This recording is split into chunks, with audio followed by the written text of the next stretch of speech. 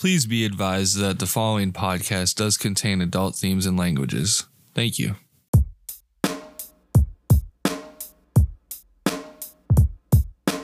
Welcome to the Illuminating Mycelium Podcast. the podcast for everyday people by everyday people. I'm your host, Project Dave, and I'm back at it again to continue highlighting and amplifying the lives, ventures, and endeavors of everyday people just like you and me, and learning from them along the way. Today, I'll be interviewing Eric Osborne. Eric is the former founder and president of Myco Meditations and Magnificent Mushrooms, and the current founder and president of Pledge, which stands for Psilocybin Liberation, Education, Discipline, and Guidance. We discuss his past, current, and future work, psilocybin therapy, psychedelic research, and what the future holds for psilocybin. Be sure to check out the links in the description box to check out Eric further. His organization Pledge is doing a lot of great work, but I don't want to spoil it for you, so go check out that website. Without further ado, here comes Eric. When talking about everyday people and their stories, we can't help but talk about all their hard work. So grab a cup of coffee. I often think about what fuels a lot of these everyday folks, as well as what sustains me personally. Coffee certainly helps, but it can't just be any coffee. It's got to be coffee made by everyday people for everyday people. The kind that when you brew it in a pot, it kind of just draws everyone to the kitchen and they're sniffing that aroma. Our beans are sourced from small businesses in the heart of the Appalachia. My personal favorite, the Route 39 blend from Lexington Roasters, is a Forbes top-ranked coffee. You can also check the notes on each blend to determine flavor profiles, shipping, and more. Beans are roasted on a weekly basis to ensure freshness. So if you're looking for some extra fuel to aid you in your everyday lives, ventures, and endeavors, go to thegrindbluefield.com/shop-coffee-roast or click the link in the description to pick out your next coffee beans and brew a pot of happiness. The grind never stops. Thank you for coming on the podcast. Before we dive into some of the work that you've done and some of the stuff that you're currently up to, can you just give a brief introduction to some of our listeners?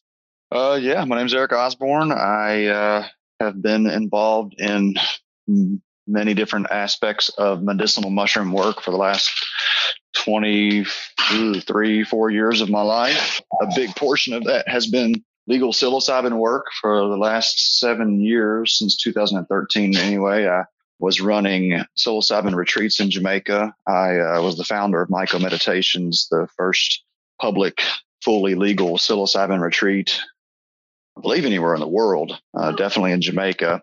I think there was some stuff going on in South Africa for a while with a lady named Monica. She was doing kind of more like religious ceremonial work, whereas ours was not any type of ceremonial. It was purely therapeutic. Got a long history with lots of different mushrooms.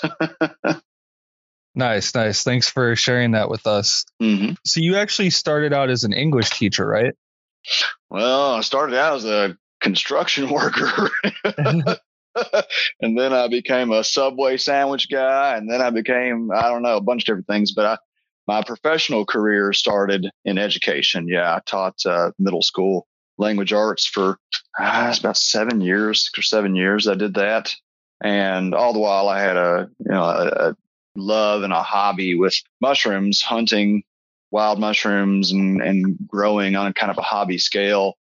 And then I got access to a farm up in southern Indiana. I'm from Kentucky, and I got access to a farm in southern Indiana. Went up there and started a company called Magnificent Mushrooms in 2009 and grew, 15 or so different varieties of edible and medicinal mushrooms. Was doing really well with that. Did a lot of education around that too, a lot of workshops and teaching people how to grow and how to pick and all that. And then I was doing underground psilocybin work. And in 2015, I was reported and I was arrested, and I ended up losing my farm and had to kind of restart my life. And that's not when I started Myco Meditations. I had actually started Myco Meditations, like I said, in 2013, and was doing it kind of word of mouth. I wasn't publicizing it really because I had I was doing so much underground illegal psilocybin work. And I mean, actually, selling quite a bit of psilocybin as well as having ceremonies. And so after I was arrested and I got charged with 3 B felonies, pretty much figured that my best bet was to take Myco Meditations to as far as I could and just go as public as I could with it. And so that's what I did. I just put all of my efforts into Myco Meditations, and very quickly it really took off. In 2016 is when I had kind of things really started going. And then about 2017, 2018, I was taking partners and taking investors, and things started growing really quickly. And here in the last year, though, it's been 7 years of really grueling work. I worked with a lot of people who were, working through some very, very deep trauma of all varieties. And, it kind of took a toll on me. And so I have recently kind of recapitulated, and now I'm back in the States. I've sold my portion of Myco Meditations to my partners. I'm up in the States, and I have a nonprofit here called Pledge, stands for Psilocybin Liberation, Education, Discipline, and Guidance. And it is a organization that raises money for scholarships to send people to legal psilocybin retreats and therapy centers.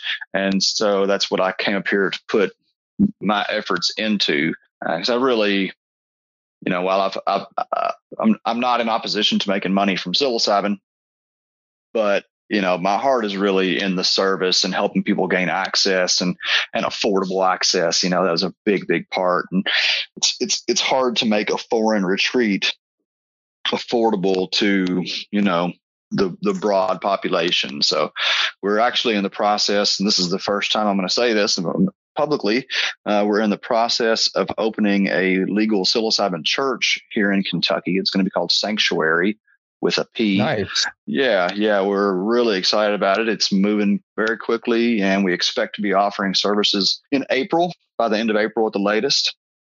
And there's a number of people from the Myco team that are a part of that, and a number of new people as well. And we're really excited. We're putting a lot of energy into it, and we think it's going to be a really amazing offering for people to have very affordable access to these sacred mushrooms. Yeah, that's awesome. I might have to make my way out to Kentucky sometime soon. Please do. Please do. When did you first become aware of your love for fungi? And also, were psilocybin fungi always a part of your love for fungi, or did that kind of come along later? Well, when I was a kid, I just loved mushrooms. I just thought they were amazing. I was always scared of them. My parents told me not to touch them. You get sick and all that stuff. But I can remember mowing the yard and stopping to look at mushrooms. I remember finding hen of the woods when I was young and just marveling at whatever this crazy fungus was. Chicken of the woods. I can remember finding chicken of the woods and just being like, what the fuck is this? And then, when I found out you could eat it, I was just even more amazed. But it was like, I was 19 when I took my first dose of psilocybin. I fell in love immediately. I was just like, oh, this is my jam here. I've always had a kind of, I hear you on that. I've had an affinity for altered states, shall we say, for a very long time. And when I took mushrooms, I knew that was where my heart was. So it was kind of a little bit of both. I mean, I was taking psilocybin. I took my first dose of psilocybin when I was 19. By the time I was 20, I was growing and hunting wild mushrooms. But before I had taken psilocybin, I had an interest in mushrooms, so it just kind of all has very organically developed. And, the mycelium has colonized every corner of my life at this point. I love that. That's reminds me of the name that I have for my podcast. Is why I started, is that I see humans as mycelium too, coming together, networking, Absolutely. I've always had a big fascination for mycelium. So absolutely. I mean, there's just so much that we can learn from the workings of the mushroom. For sure. So I wanted to ask you a few specific questions about Myco Meditations, because I remember I first came across you when you appeared on the Mushroom Revival podcast, and you had talked a little bit about some of the work that you do there. So you've given you have administered over 2,000 psilocybin sessions, correct? 2,000 doses. I had about 1,000 clients that I've worked with down there, and everybody took at least 3 doses. So, counting all you could say, well, I guess if it was 1,000 people and everybody had 3 sessions, that's 3,000 sessions. That's a lot. It's a lot. No, it's not. Well, that would be the case. It was 1,000 people. So, there was like 10 people per session. So I don't know. It's not like, 500 sessions that I've been a part of, but, there's been like at least 3,000 doses of psilocybin that I have handed out, and not just handed out, but, presided over or been a caretaker for.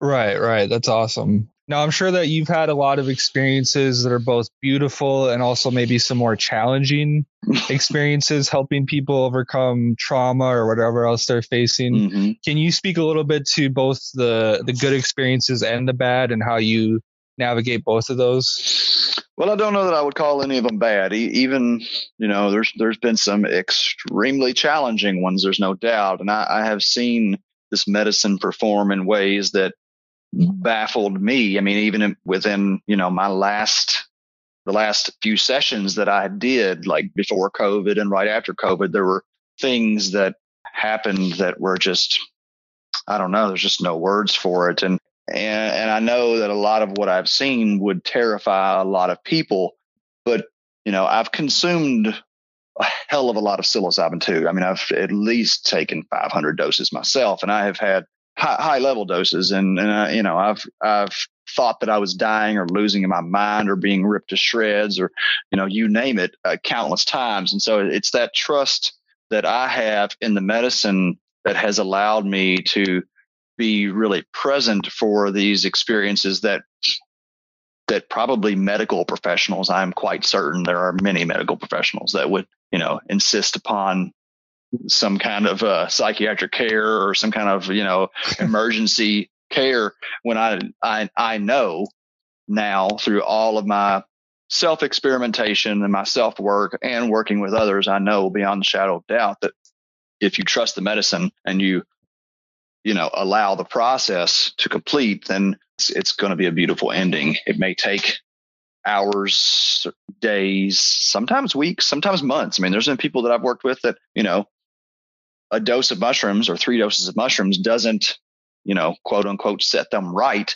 immediately. But after a few months, and they continue to do internal work and they continue to, investigate the nature of their experience, then they continue to get benefits. So that's one of the things that I really try to impress upon people, is that you cannot expect anything in particular from this experience other than eventual relief. It doesn't mean it's going to happen now. And I mean, it's just like me. I had a meditation last night, just a little bit of cannabis. And I mean, I'm getting stuff out of mushroom trips that I've had 10 years ago. My very first mushroom trip when I was 19 years old, and I'm 42 now, a year and a half ago, I was at the end of a 0.5 gram trip that felt like a 6-gram trip. And at the end of this trip, my very first mushroom trip came back like a freight train and taught me things that I had no idea were there. So I have an endless fascination for the ability of this medicine to teach us, I think, for the rest of our lives. Yeah, definitely. I feel all that. So one last question on Myco Meditations, and then I want to talk to you a little bit more about Pledge. So you had mentioned that you had the first legal psilocybin retreat, but I know that you had also mentioned you were arrested in 2015. Can you explain a little bit further how the laws work in Jamaica specifically for psilocybin? It's just unregulated right now. There are no laws around psilocybin in Jamaica. So, I guess the big picture is that, so in, I think it was 74, I forget what the United Nations Treaty, there's the United Nations Treaty, the non-proliferation of psychoactive substances, something like that, that was signed in, I think, 74. And it internationally outlawed various chemicals, MDMA, psilocybin, LSD, DMT, blah, blah, blah. But what the United Nations, I don't know if they could have, but they didn't regulate the chemicals naturally occurring, or the plants that the chemicals naturally occur in. So synthetic psilocybin in Jamaica is illegal. DMT in Jamaica is illegal.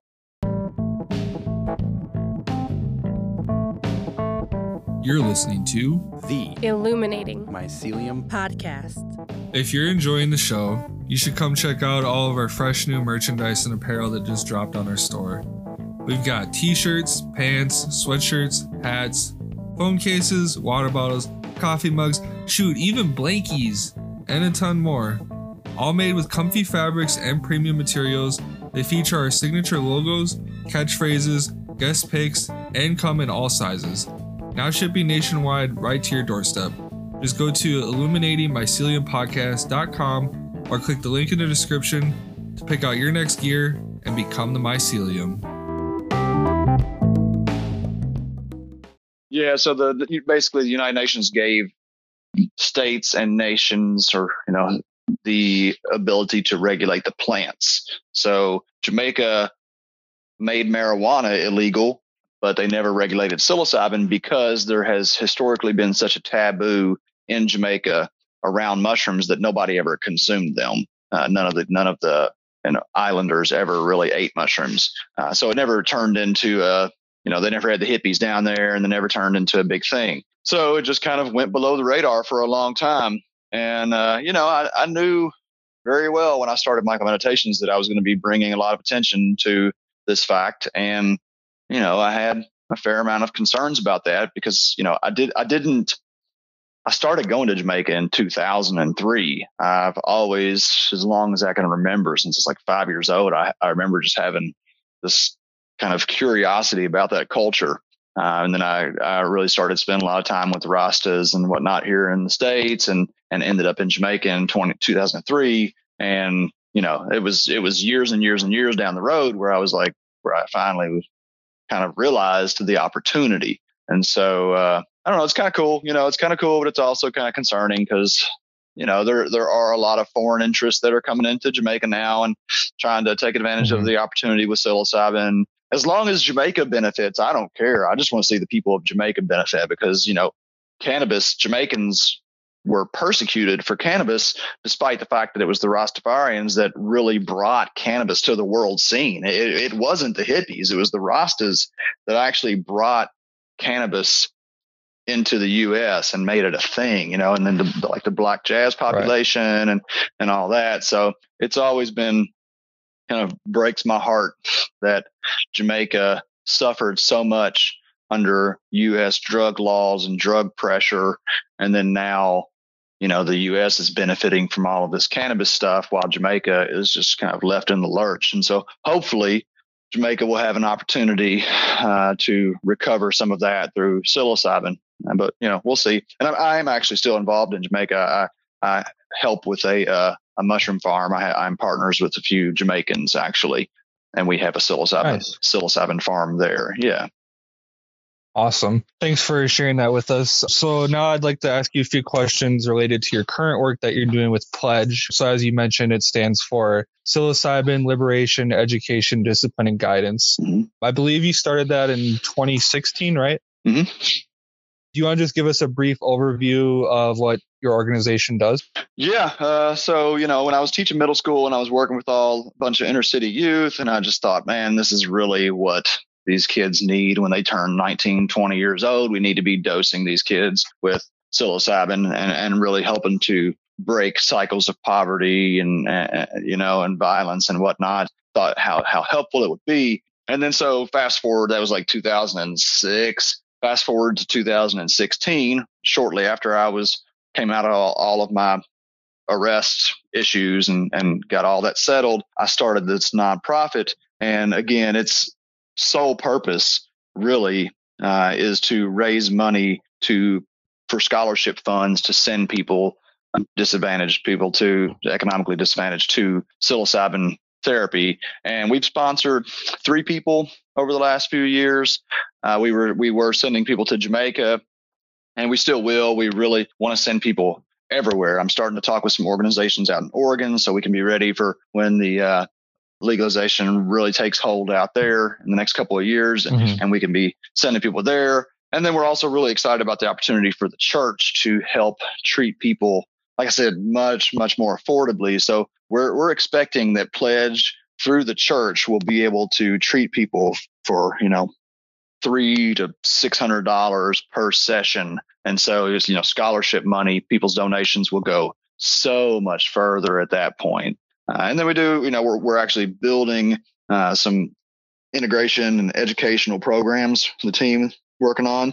And we hope within the next 6 months or so to be providing, more concrete services as far as the education and integration goes. But really what we're about is providing access to those that can't afford it.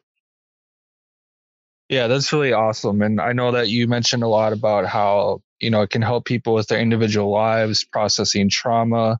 And you had talked a little bit about how the effects of that on a larger scale. Can you maybe speak to that a little bit more about, like, do you see psilocybin in particular helping reduce violence, poverty, things like that? How do you see that playing out on a large scale going forward? Yeah, that's what I can't wait to see. I mean, I think that we will absolutely see that. We know, there is a decent amount of research around prison recidivism, domestic violence, racism, and ecological ignorance. Psilocybin is a tool that raises awareness. That's plain and simple. That's what it does. This is a tool that increases our awareness.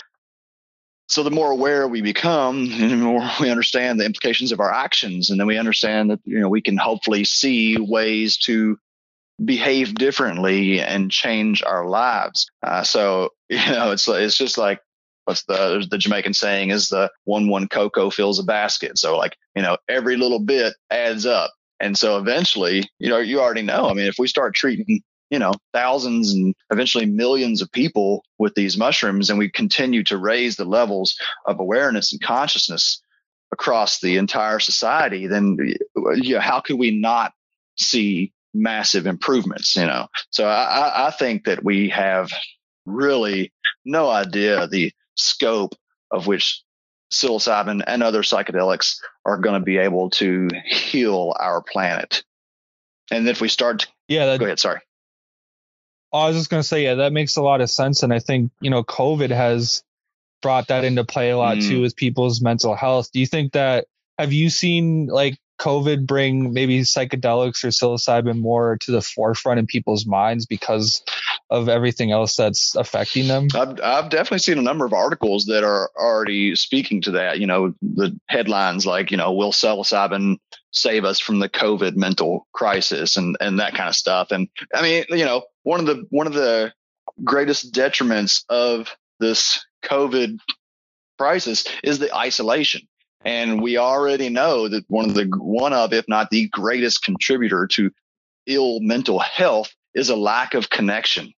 And so, psilocybin facilitates connection. Just like you said, we are all nodes in this mycelial network. And as we start to realize that deeper, then, we can't help but get healthier. And so I think that we're going to see, once this hopefully lets up and we're able to move around more freely and explore some of these alternatives, I think we're going to see people rushing to psilocybin. It just makes sense. It's just a mushroom. This is such a natural, easily accessible mushroom. So it only makes sense that this kind of next wave of wellness is centered around an equitable, accessible plant like this. Yeah, I definitely agree with that. So on the lighter side of things now, you yourself had mentioned you've done over 500, you said high dose, right, of psilocybin? Well, I'd say 500 doses. What's a high dose? Like I said, man, this is 100% true. And as I have matured in my work with psilocybin, I've found that it takes less to get me farther. I had my last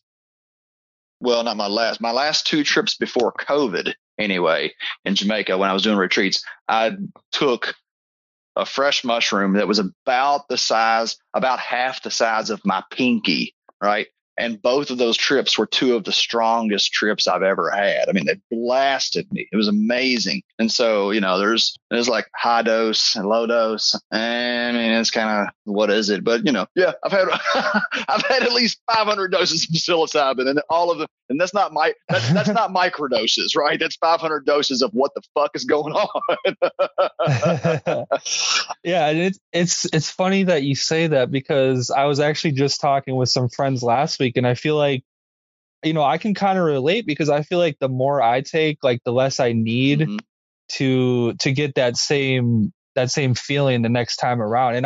And I started thinking that I was just hypersensitive to psilocybin. But now that you say that makes sense. It makes me feel a little bit better. Well, it's something we don't really understand. I mean, the common belief, and my experience for a long time was that you do develop a tolerance for the experience. You develop an understanding for it, and so it's 5 grams tomorrow is not as strong as 5 grams 3 days ago, but that's really not the case. And when I worked with people in Jamaica, I found very, very frequently that people would take their 3 gram trip at the end of the week was stronger than their 7 gram trip a few days before. Same mushrooms, we standardized everything. These were grounded and powdered and encapsulated, so there was all consistent. But there are factors that we're unaware of, and whether those are neurological, physiological factors or those environmental factors, who knows right now. We do know also that the shamans, the traditional medicine workers, would say that eventually, their terminology was spirit, but what they would say, once that the mushroom spirit is with you, then you don't even need to consume the mushrooms anymore. And, it's, I mean, the very first thing that the mushrooms taught me on my very first trip was, it's all energy. That is the takeaway from my first trip when I was 19 years old. It's all energy. And that's true. I know that's 100%. And so, I've had experiences working in these groups with people where I've had some amazing experiences where I did not take mushrooms, but I was tripping as hard as anybody there, because it was a wavelength. It's a wavelength. And once you're tuned into that wavelength, then you can pick it up radiating off of other people.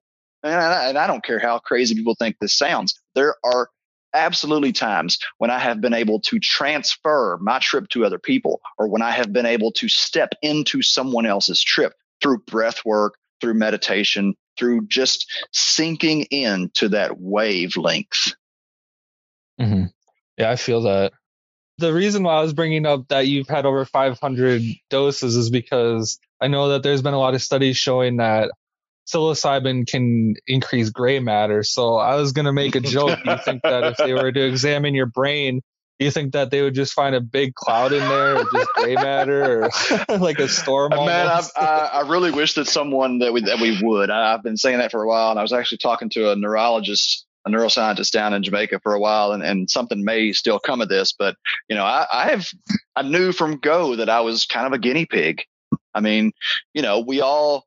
I mean, not we all, but many of us know people who have taken a lot of mushrooms, and there's kind of an idea about people that take a lot of drugs and how, hey man, they're all out in space, dude. And I wanted to see what would happen, and there were definitely times that I was expanded really big. There were definitely times where I would find my awareness hundreds of feet away from me. And, I don't really care what people believe about that. I mean, awareness, mind is not confined to our brain, right? My mind is something very different from brain.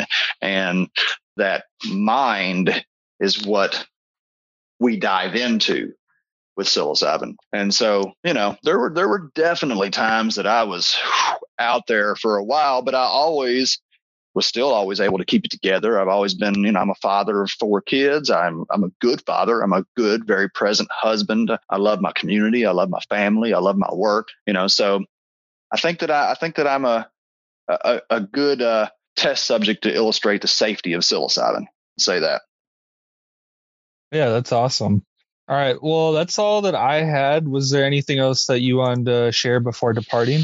I just always want to issue a word of caution. It's easy to talk about how safe and beneficial these substances are, and overall they are, but there is a need for caution. I think the greatest caution should be around the who and where you take your mushrooms with, right? Because if you're not in a place with people that you feel safe with, then don't take mushrooms. And if you are not with people that you know are very experienced and are not judgmental, then don't take a whole lot of mushrooms, because people have an idea that mushrooms are fun and giggly, and they are often, but they can also be terrifying.